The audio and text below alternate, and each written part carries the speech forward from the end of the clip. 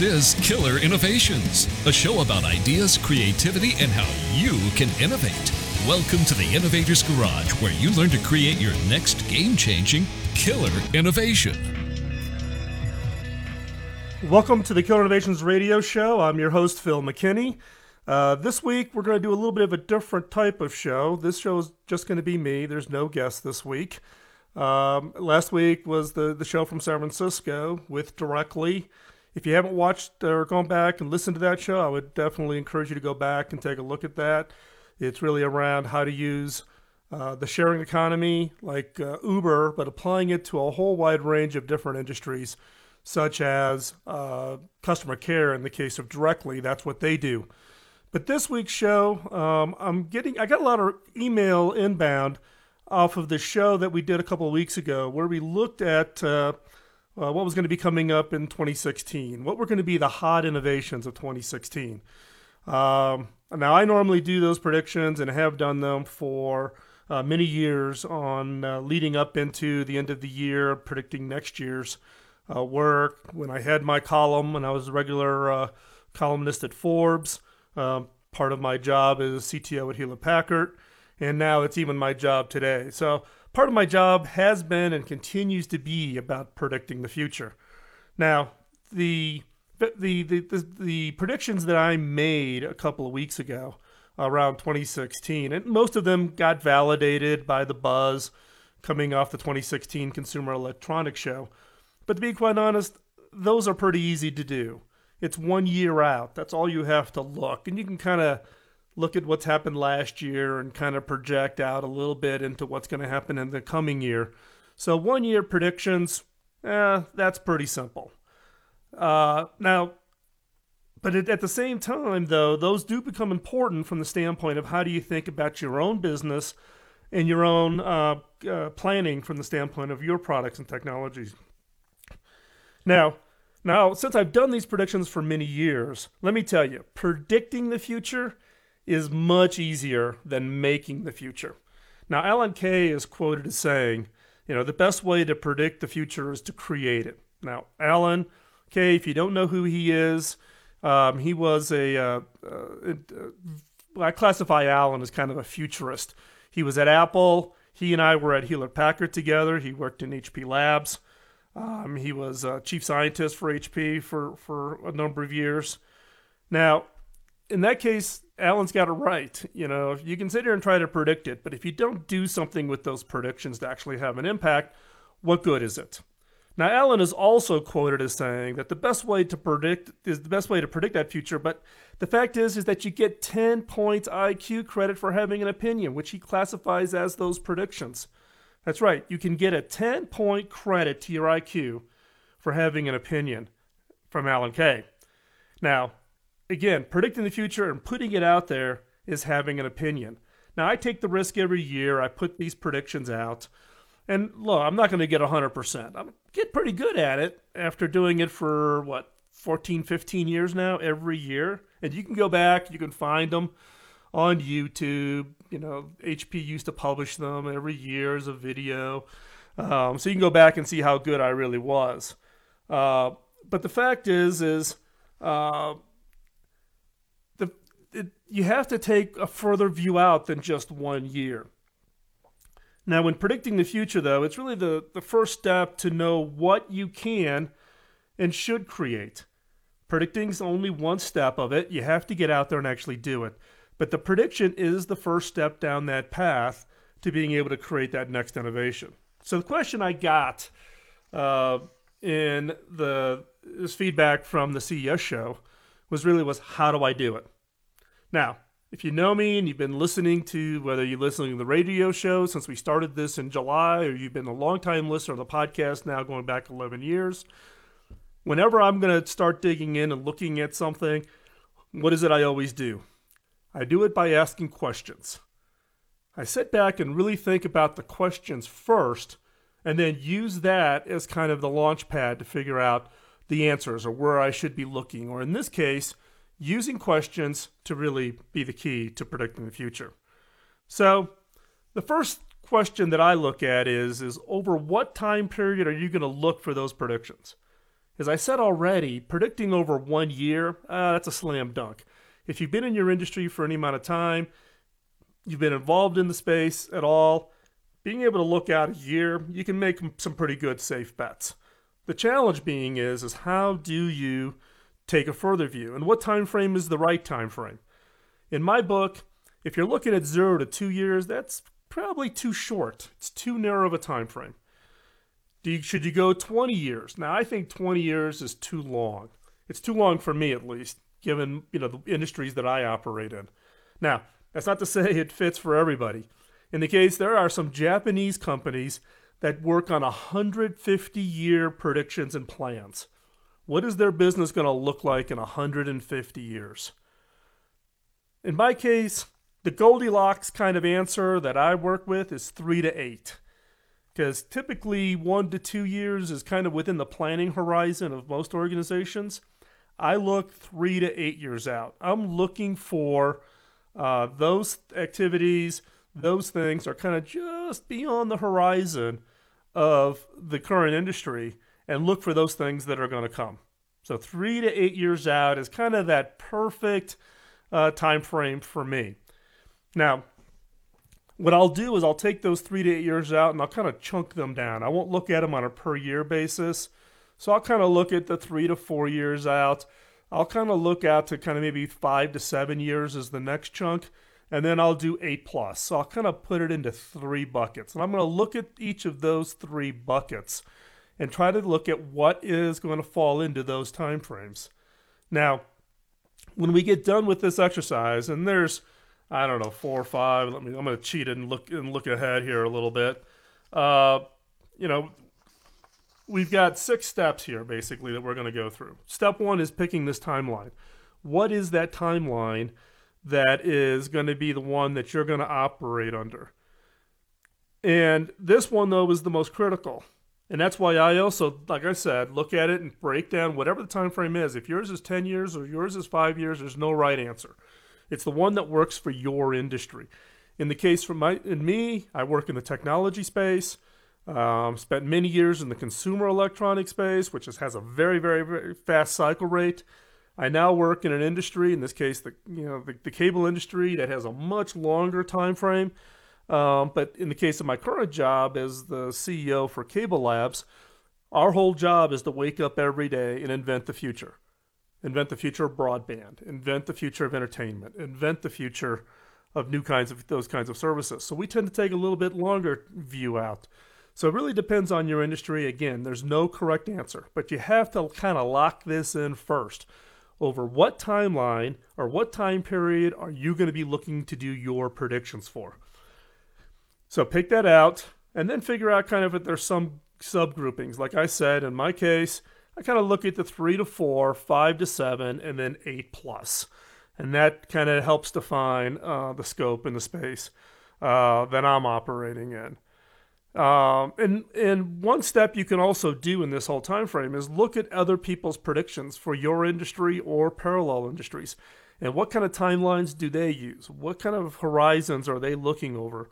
And that'll help you get a little bit of validation that you're looking in the right timelines, in the right space, and with the right emphasis. So what we'll do is we're going to go through the rest of these steps when we come back from this commercial break. So to actually take the opportunity to take this commercial break and actually sit back and think about, is there a timeline you're thinking about? Think about that timeline, write it down, and we're going to use that through the rest of this show. And I'm going to walk you through all the steps that I do. I'm going to open kimono. You're going to hear exactly how I do it so that you can apply it to your industry. So again, pick that timeline. It is the most important. Then we're going to pick it up. We're going to talk about things like foundational portions of your industry, the demographic and customer makeup of your marketplace, and then how do you kind of mesh this all together and get your predictions in place. So don't go anywhere. We're going to be back after this commercial break. But before we take the break, one of the things that I want to do is make it easier for you to connect with me. If you've got questions in the middle of the week, if you've got questions that come up, some of you have been emailing me, don't hesitate. The email is phil@killerinnovations.com. you can send it there. You can go to killerinnovations.com, click the connect button. But I'd love to hear from you. Get back to me. If you've got questions, we'll put them on the show, or I'll try to answer them directly. I'm getting more and more emails, but I'd love to hear from you. And also, if you've got suggestions for the show, we're constantly tweaking this show. So I'd love to hear from you. So we're going to take a quick commercial break here. And when we come back, we're going to pick up where we left off and take a look at how do you predict the future. And I'm going to show you every step you need to do. So don't go anywhere. We're going to be right back. You're listening to Killer Innovations on the BizTalk Radio Network.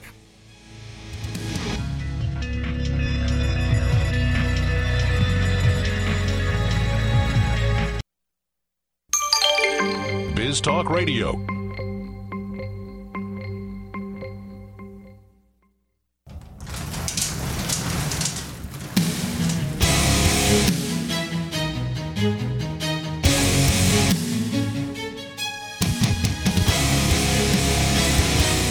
This is Killer Innovations, a show about ideas, creativity, and how you can innovate. Welcome to the Innovator's Garage, where you learn to create your next game-changing killer innovation. Welcome back to Killer Innovations. I'm your host, Phil McKinney. This week we're talking about how to predict the future. It's one of the common questions I got following my CES predictions. Just before the commercial break, I shared with you kind of step one, which is pick the time period that you're looking across when you are wanting to do these kinds of predictions. So is it a 0 to 2 years? Are you 20 years? Or in my case, kind of the Goldilocks time period for me that I've just found to be the perfect one that I operate in is 3 to 8 years out. Now, step two in this process is you have to ask yourself, what are the foundational elements in your industry that have an exponential impact? What are those foundational elements, something that your industry is built on top of, that are exponential? Now, what do I mean by exponential? Exponential, just to kind of give you kind of a visual image. If I stood up from the studio desk here in front of my microphone here for the radio show, and I took 30 linear steps out of the studio, I'd be down the stairs and some distance away. Now, if I did that same, but I took 30 exponential steps, so it's 1, 2, 4, 8, 16, 32, for each, as I move out exponentially, 30 exponential steps is 27 times around the Earth. That's right. 30 linear steps, I'm out the door, down the steps, out a little ways. 30 exponentials, I'm 27 times around the Earth. So what are those foundational pieces that are exponential for your industry? Now, typically, we as humans have a very hard time thinking exponentially. We tend to want to think linearly. We tend to think of kind of last year plus 20% is next year, plus 20% is the next year, versus I'm going to double this year what I did last year, and the next year after that, I'm going to double it again. In the computer industry, which is where I've operated at for a big chunk of my career, think of Moore's Law, which says the power of the CPU in your computer or in your phone is going to double every 18 to 24 months. Storage, the cost and the density of storage is growing at an unbelievable rate. Back in 1996, when I was a chief information officer at a publicly traded company, I bought my very first terabyte storage frame, and it cost me $1.3 million. Today, you can do a terabyte into your laptop, for about $100. So that kind of tells you those are the kinds of things that I think about when I'm thinking about exponentially. So what is yours? What is the thing that drives an exponential explosion for your industry? Could it be things like rapid reduction in pricing? And how do you plan for that? Oil and gas would be an example of that, from the standpoint of a fundamental change happening in oil production and radically reducing what is now the price of oil. Could it be regulatory impact? Could it be the expectation or the ability to rapidly pick up the pace or speed of service? How you make it easier to procure something or have it shipped and delivered. So step back and think. And in every industry, you can probably find kind of those maybe 3 or 4. If you have 20, that's going to be way too many. You kind of want to think about 3, 4, maybe 5 of those things that are foundational, things that your industry absolutely has to have in place to move forward with.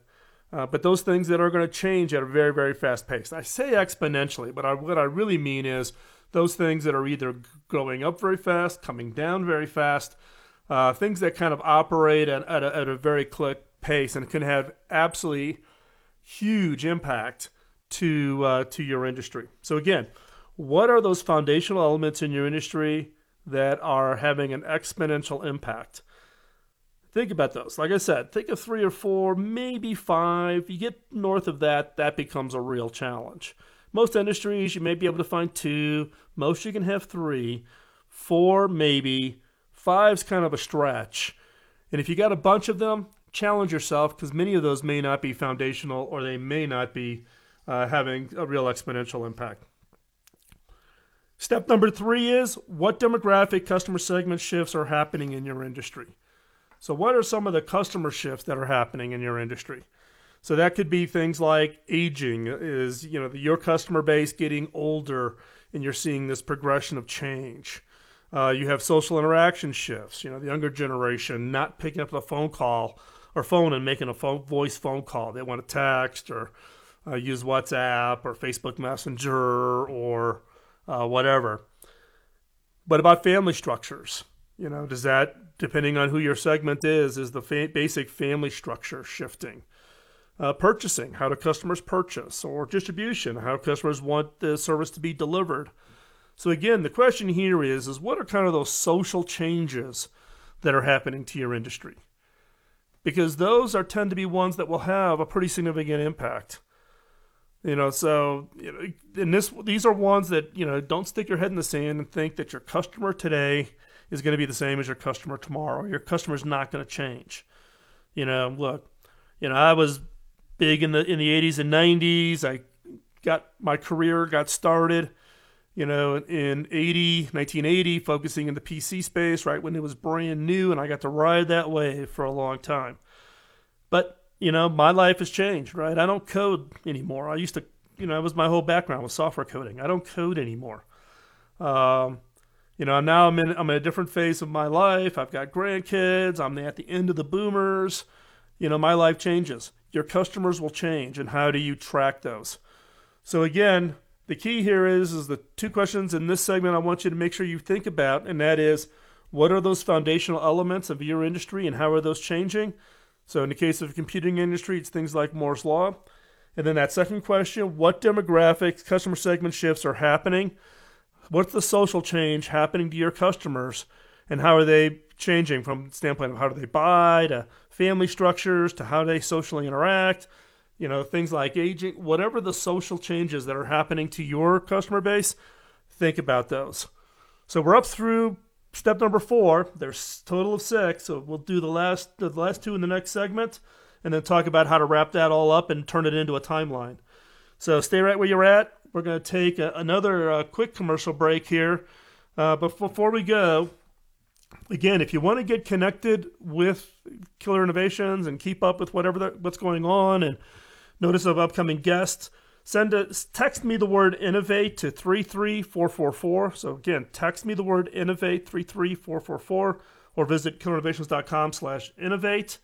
That'll subscribe you to the newsletter. I'll also send you the free 2-hour course that I have up on Amazon. The publisher is selling it for like $19 or something, which don't pay the $19. Do this and you'll get it for free. And so do that. That'll kind of get you started. When we come back, we'll do the last 2 steps of the 6-step process on how to predict the future. And therefore, then you can apply it to your industry. So don't go anywhere. We're going to be right back after this commercial break and pay a few bills. You're listening to Killer Innovations on the BizTalk Radio Network.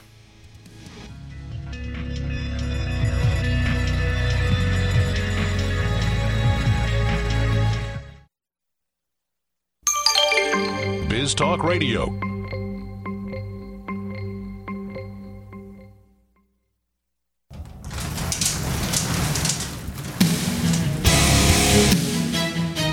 This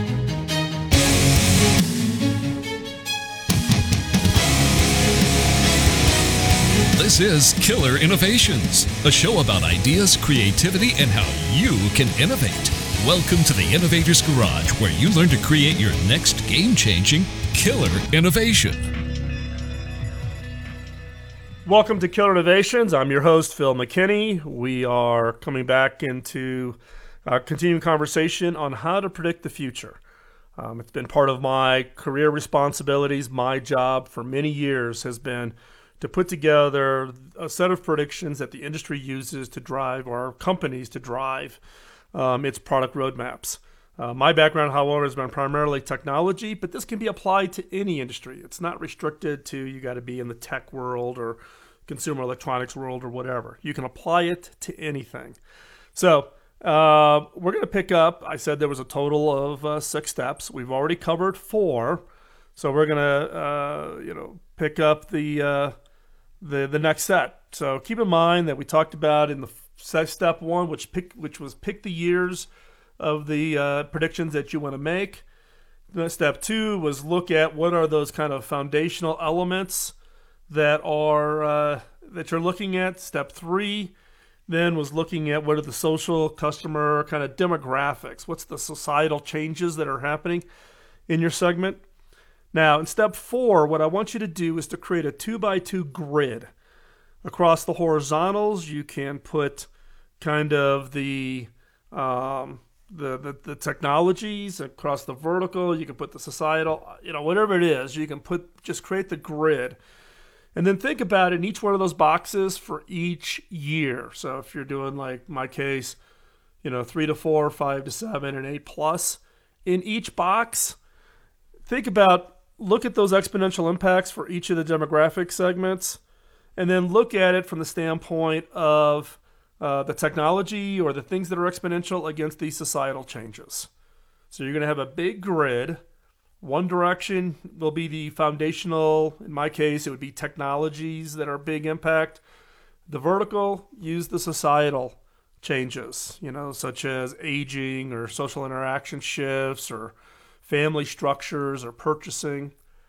And then within each box, for each of the years that you're looking at, basically fill in ideas. So this is what we call an idea grid, to really brainstorm and fill in each box. Look at each foundational piece impacting each societal change. You'll have the little square, and then break it down. Okay, in 3 to 4 years, I think this will happen. In 5 to 8 years, I think this could happen. And you may have multiple items. These could be pretty big grids. I use it on a whiteboard. 8 plus, I kind of think these things are going to happen.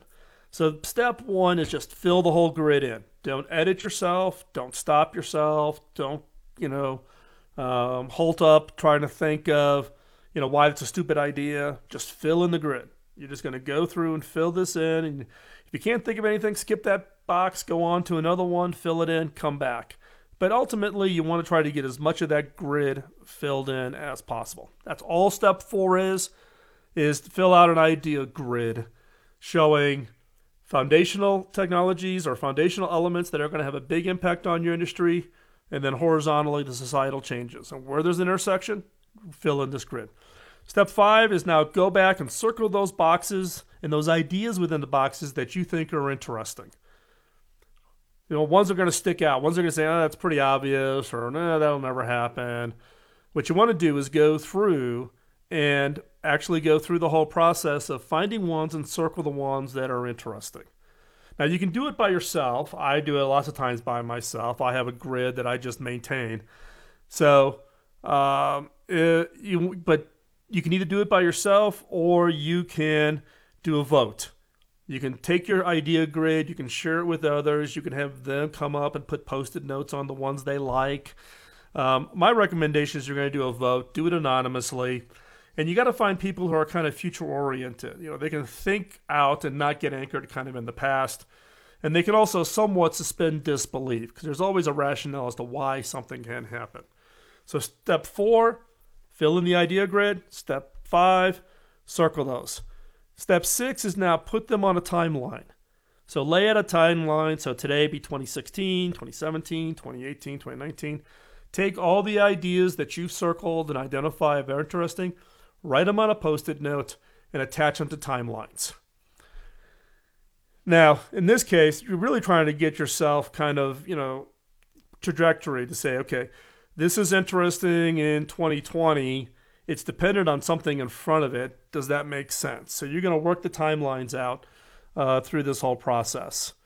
Now, these timelines also, what I would encourage you to do is you start to pull them down and finalize them. Go out and find artwork, images, go look in Google Images, go to iStock, go to stock.adobe, and find some images that help reinforce what that element is. I've just found that telling this in a visual story manner has a huge impact. Now, in fact, here's what I'll do. This timeline, this ability to do this timeline right, this is what you're going to show your executives. It's going to be what you're going to show your boss. It's what you're going to show to investors. It's what you're going to show to your technology partners, so you can help convey kind of this future view. So what I'm going to do is I'll take one of my old ones, some old timeline, and I'll put it up into a PDF, and I'm going to put it online for you. So give me a day or two after this show is live, and you'll go to killerinnovations.com, and let's say we'll call it killerinnovations.com/timeline. killerinnovations.com/timeline. And I'll put a sample one up there for you, and then you can download it and you can actually see what I'm talking about. Because this final timelines image, this is what is key. Now, I've used this for 10 years. It's the best thing I've ever found to get people excited, interested. It gives you instant innovation credibility. It gives you a way to tell the story of the future of your industry or the future of your company or the future of your team.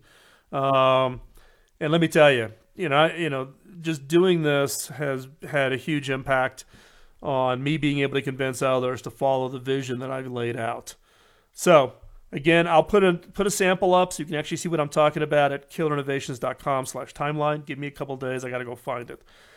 Once you have that done, go out and share it. Tell others your vision.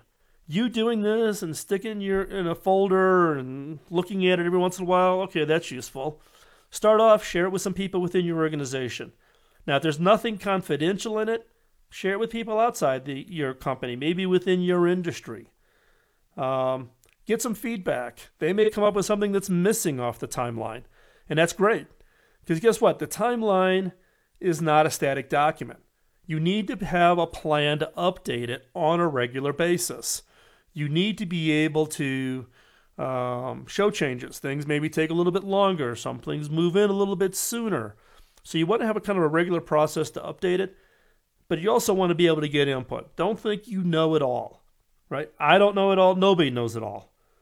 You need collective wisdom. So you have to share it and get that collective input on that timeline. And that is absolutely critical. So again, all 6 steps, I'll run through them again one more time. You can download the show when it becomes a podcast next week. But step 1 is figure out the timeline that you're looking for, 0 to 2. Do you go 20 years plus? I don't. That's too long. 3 to 8 is my Goldilocks period. Step 2 is really to go through those foundational elements of your industry. Step 3 is look at the demographic, social changes that are happening in your industry. Step 4 is for each year. Look at the intersection of the foundational pieces and the social changes. And in each grid, fill in your ideas. It's what we call an idea grid. Step 5 is now to go back and circle those that are interesting or use it as a vote. Step 6 is put them on a timeline, and I'm going to give you a sample timeline at killerinnovations.com/timeline. And then step 7, which is really not a step, but it's really my encouragement is go out and share. Now, if you need help, if your organization needs help in creating these future timelines, reach out. Now, my time is pretty limited, and I can only take on a few companies that I can help with, but you never know. You don't know if you ask. And if I can't do it, if I'm not available to consult with you guys to create something for your organization, I know somebody who can help. So stay tuned. We're going to take another commercial break. We'll be right back And when we come back, we're going to talk about this week's killer question. This is a question to help you change how you think about your industry and business. To get connected, text me the word innovate to 33444, or you can visit killerinnovations.com/innovate. Can I ask a favor? Can you post a review of the show over on iTunes? It helps a lot so that others can find out about the show. So hop on over to iTunes, post a review, give us some feedback. We love that.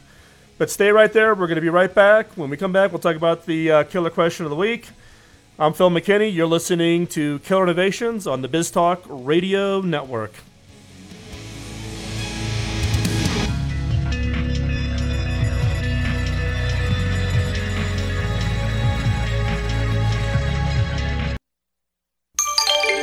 BizTalk Radio.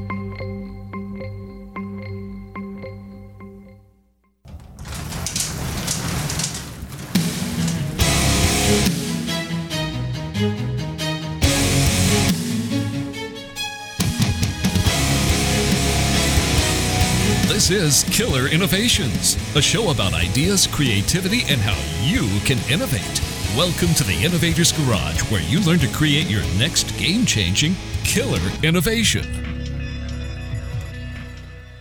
Welcome to Killer Innovations. I'm your host, Phil McKinney. We're coming into the fourth segment, which is the segment we talk about the killer question of the week. So killer questions in my book are those questions that cause you to look at an opportunity or a problem in a radically different way. Something that's going to cause you to come up with ideas and innovations and approaches that are distinctly different had you just thought about the problem by itself. So these are all questions. There's a whole collection of them. You can actually listen back to July 5th, which is when we started the radio show. And then periodically over the last 11 years, I've talked about specific questions. But typically in the radio show, we've always done this in the fourth segment. So today's killer question is one that actually I'm going to probably get myself in trouble with, because I always get in trouble when I share a killer question and it involves a story about someone in my family. So this week's killer question is can I reduce by half or double my distribution costs? That kind of sounds a little counterintuitive. Wouldn't you always want to be it in half? Not really. You can double your distribution cost and deliver a level of service that people then just become raving fans. So the other day, my daughter Rachel ordered some shoes from Zappos. She's my middle daughter, and she just absolutely loves shoes. She takes that after my mother. She will collect shoes like they're going out of style. Now, she's used Zappos many times in the past. This one's a little bit different, though. And the next morning, she got an email saying her shoes had been shipped overnight as a reward for being such a great customer. Now, one of Zappos' gimmicks is that shipping is always free, but you can pay more to get your shoes sooner, right? So, hey, I'll give it to you free, but it'll be 8 days. If you want to pay it for sooner, then you got to pay more for it. And they basically get their shipping costs covered that way. So persuading customers to pay more for the next day's shipping is a core part of many online retailers. And look, my wife won't shop at a store unless it has free shipping. It's that same kind of upsell you get when your waiter convinces you to order the bottled water versus getting water from the tap. And what most people don't know is that whether you opt for free shipping or expedited the overnight delivery, your books or shoes are still shipped via the same service. It's just that the goods shipped free get a bonus of going through the slow route, getting routed around. Now, FedEx and UPS have both taken interesting steps to try to maximize the speed at which they can ship you whatever it is that you want. Now, FedEx has businesses that are actually located in its super hub in Memphis, basically to minimize the turnaround and delivery time. Little secret, at HP, if you buy something from Snapfish, it actually gets printed in Memphis, put right onto a plane, and shipped to you. That's how you can wait till such late in the evening to order a photo to be printed on Snapfish or a coffee mug or whatever. It literally gets printed right in FedEx's Super Hub, goes right onto the plane, and that's how you get it overnight. Now, UPS has customers a little bit different, but kind of a similar spin. but they focus on spare parts, and they host those within the UPS hub. They do this for auto manufacturers, trucking manufacturers, big guys like Mack Trucks and Peterbilts and those types of things, and they stock the spare parts into these hubs. And so when they need a part, they can almost instantly get it to the dealership or to the mechanic. But they don't want to distribute them before they need it because they don't want to oversupply of spare parts. So this is a way for them to manage the spare parts, but still be able to deliver it at a very fast pace. Now, in some cases, the part can get from one area of the country to another on the same day. You can literally, if your timing of when the request comes in. Now, these manufacturers see some savings, but not by not stocking up on their inventory. And more important, they can offer a huge improvement in that customer service by this quick turnaround of parts. Now, the large express shipping companies have built an amazing business by creating a perception that overnight shipping is the new normal. Think about it. Before FedEx, overnight, why would you need it overnight? I could wait, 3 to 5 days for U.S. Postal to deliver something to me. But now everything is expected to be, overnight. And it's what's actually allowed other industries, such as e-retailing, where, people want to go to the store, pick it up, and have it in their hands. Now you can order it from Amazon, ship it overnight, and have it tomorrow. And it's allowing the e-retailers to compete with the physical retail store outlets. Now with this is the new normal, but it's actually in excess of what the customer really needs. I can't be the only person who occasionally fails, to open an overnight package the day it arrives. And my wife's notorious for this. We get boxes shipped to the house every day or every other day, and there'll be express shipments, but she won't even open them. So look at your own organization. What experiences are you trying to give your customers through that distribution piece? And do their needs and yours align? If not, could they? Could you do something different? So the sparking point questions here is, what values does your customers apply to speed of delivery? And how does this value change depending on the buying season? And also, is there a way to use distribution to create customer loyalty? And is there a way to combine distribution costs with partners or suppliers to reduce your overall costs? So think about it. Distribution is one of those things. So we're wrapping up the show here. Again, if you want to get connected, text me at the word innovate at 33444, or you can visit the killerinnovations.com. The free download that we talked about earlier in the show, killerinnovations.com/timeline, and I'll post a futures timeline that I've done in the past. And again, could I ask a favor? Could you post a review of the show on iTunes? It really helps others find out about our show. Also, check out innovation.tools. It's our store. It's really a store for creatives, innovators, and designers. So go check that out. We will be back next week. It's Super Bowl Sunday next week, so we will be here. And we are done with this show before the game, so hopefully you won't miss that. And so again, thank you for listening to this week's show. We do this show as a way of us paying it forward. My first mentor, Bob Davis, invested a huge amount of time in my career, and when I asked him how I pay it back, he said I couldn't, and that I needed to pay it forward. I needed to find others that I could mentor and share my expertise with, and that's why we do the radio show, and that's why we do the podcast. So hopefully you find this beneficial, and love to hear from you. So send us a note, phil@killinnovations.com. Love to hear from you. Otherwise, we'll talk to you next week. You're listening to Killer Innovations on the Biz Talk Radio Network. And don't let the innovators get you down. Get out there, turn your ideas into great innovations. Thank you. Bye-bye.